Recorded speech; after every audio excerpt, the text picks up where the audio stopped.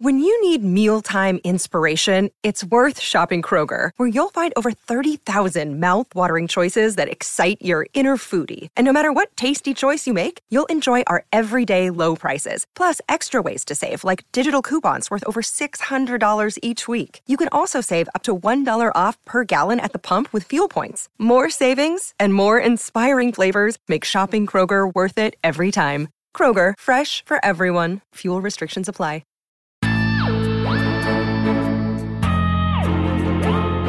Hello, SFFEA listeners, and welcome to Backlist to the Future, our bi-weekly installment of recommendations from the deep and sometimes dusty corners of science fiction and fantasy. Because one show every 2 weeks is just not enough to cover all the books we want to talk about. I'm Jen Northington. I'm recording early. It is August 6th, and I am fresh off the recording of episode 110 that we just did. But our PTO apocalypse continues. Summer vacation time is, we're all getting out as much as we can and are able to safely. And so this is recording early, and I am going to talk to you about speculative fiction on the edges of sci-fi fantasy, because I've read some ones recently that I would hesitate to necessarily incorporate into the full show just because they are so sort of borderline genre fiction, but I think they're borderline in interesting ways, and so I'm using my license on Backlist to the Future to talk about them. But before I get into those picks, let us hear about our sponsor, which is TBR, Book Riot's subscription service offering reading recommendations personalized to your reading life. If you want great new sci-fi and fantasy books to read but are overwhelmed by all the publishing buzz, we can help. Tell TBR about your reading likes and dislikes and what you're looking for, and then sit back while your bibliologist handpicks recommendations just for you. TBR offers plans to receive hardcover books in the mail or recommendations by email, so there is an option for every budget, and TBR is also available as a gift. Sign up only takes a few minutes. You answer a couple questions about what you like to read, what you're looking for, link up your Goodreads profile if you have one, and then you're done. And each TBR delivery contains 3 titles in the recommendations only level or 3 new hardcovers, and you'll receive a new shipment every 3 months. You can give your bibliologist feedback, update your requests to stay in line with your reading goals and expanding horizons, and basically have your own personal book concierge. Recommendations only are available worldwide, and hardcovers are available in the U.S. Visit mytbr.co to sign up today. That's mytbr.co. All right, so I am cheating, as always, a little bit here because one of the books I want to talk about is pretty much brand new. But again, because I wouldn't normally be recommending it on the full show, I feel comfortable talking about it here. And I'm also going to tie it into a backlist title. So these are my rationalizations for my cheating. My first title is She Who Became the Sun by Shelley Parker Chan, which is interesting because it has these speculative elements.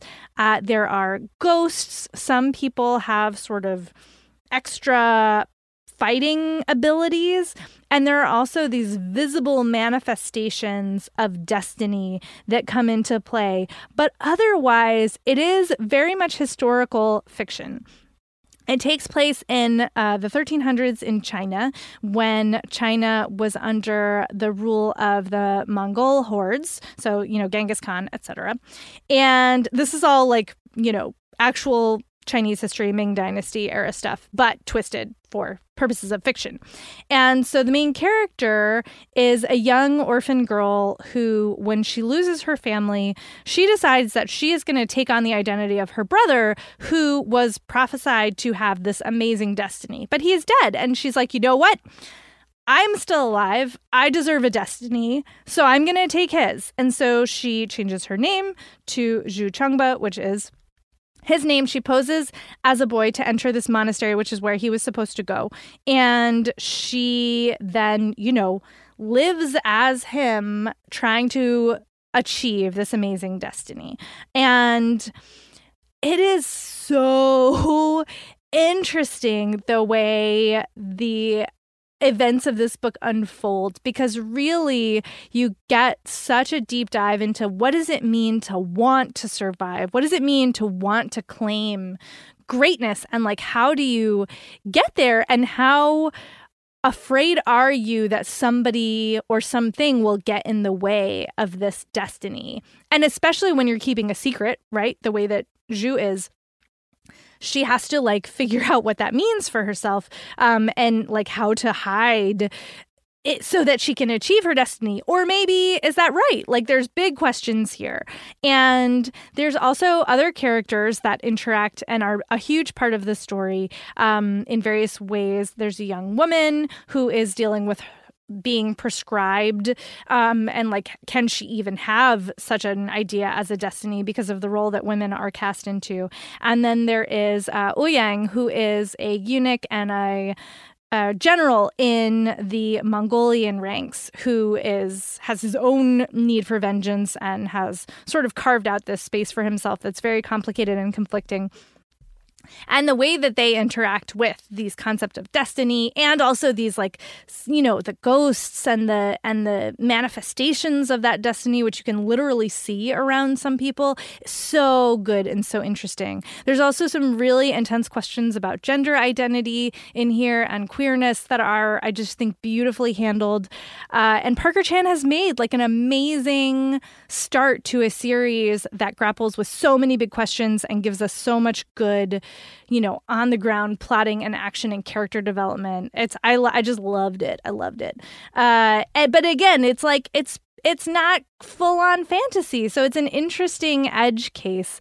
And I think a lot of y'all will dig it, especially if you are a fan of wuxia novels, which I always feel like count as speculative, because like, I'm thinking particularly here of A Hero Born by Jin Yang, which is the first in the Legends of the Condor Hero series, because like, these are, you know, wuxia is about martial artists. It's epic stories of martial artists. And a lot of these martial artists can harness the power of qi to do, you know, wild things like float through the air, or, you know, kick extra hard or punch extra hard, or manipulate other people's energy levels, like you might see in, you know, movies that you may have watched, but it is sort of that speculative vibe to it, even if it's not technically full-on fantasy. So if those kinds of stories are your jam, you are gonna want to pick up She Who Became the Sun by Shelley Parker Chan. It's real good stuff. My next edge case for you is sort of in the paranormal sort of ish, in that there are some superpowers, but it's not really, we don't really know how they happened or why, which feels very adjacent to a lot of the paranormal and superhero stories we have out there. My pick is The Talented Ribkins by Lady Hubbard, which our main character, this is such a fun premise, y'all. So it's set in sort of contemporary times, and our main character is a 72-year-old like con man, basically. He works jobs for a mobster. And he may or may not have been skimming some money off of the top, and his boss, you know, his mob boss finds out. And so now he has like a week to come up with all of the money that he's been skimming, or they're going to kill him. And so he's like, even though he's like theoretically too old for all of this nonsense, he's like, all right, well, I've been digging holes all over the country, cashing, you know, money and other things in the course of my journeys. So I'll just go around to my holes, dig up some money, and like, it'll all be fine. But one of the holes is in the backyard of his estranged brother's house. And when he goes there, he finds out that he has a niece he did not know about. And the niece's mom is like, you need to take her because she can do things the same way that your brother could, the same way that maybe you can, and I don't know what to do about it. And Johnny is like, well, I guess this is happening. I don't really have a choice here. And so he and his teenage niece now are on the road, this very like odd couple situation. They don't have a lot in common. They don't know each other at all, but they both can do things that are maybe a little bit odd. So Johnny can make a map of any space that you can name, whether or not he's been there. He can just like generate a map. And his niece has her own powers. And also, what's sort of woven into this whole thread is that this is an African-American family, and Johnny and some of his family were part of the civil rights era, working behind the scenes to use their powers to assist in those activist efforts. And so he's sort of telling you, the reader, and his niece, the history of the family that has sort of been lost and that nobody really knows about or wants to talk about for various reasons, and trying to like find this money and evade, his mobster boss's thugs and figure out how to help his niece and all of this stuff. And it's just really enjoyable. It has a lot of American Gods vibes, I want to say. Like if you are into an Americana road trip, complicated family, weird powers situation, which is what this is definitely one you're going to want to pick up. And again, like the powers are kind of, they're not necessarily huge or flashy. And he's not out there saving the world from aliens like the Avengers or anything. This is like a much more sort of everyday kind of story, but it has a real weight to it, and it's really smartly done. And it's also very funny.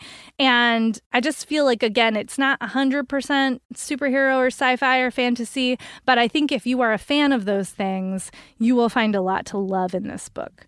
So again, that is The Talented Ribkins by Lady Hubbard.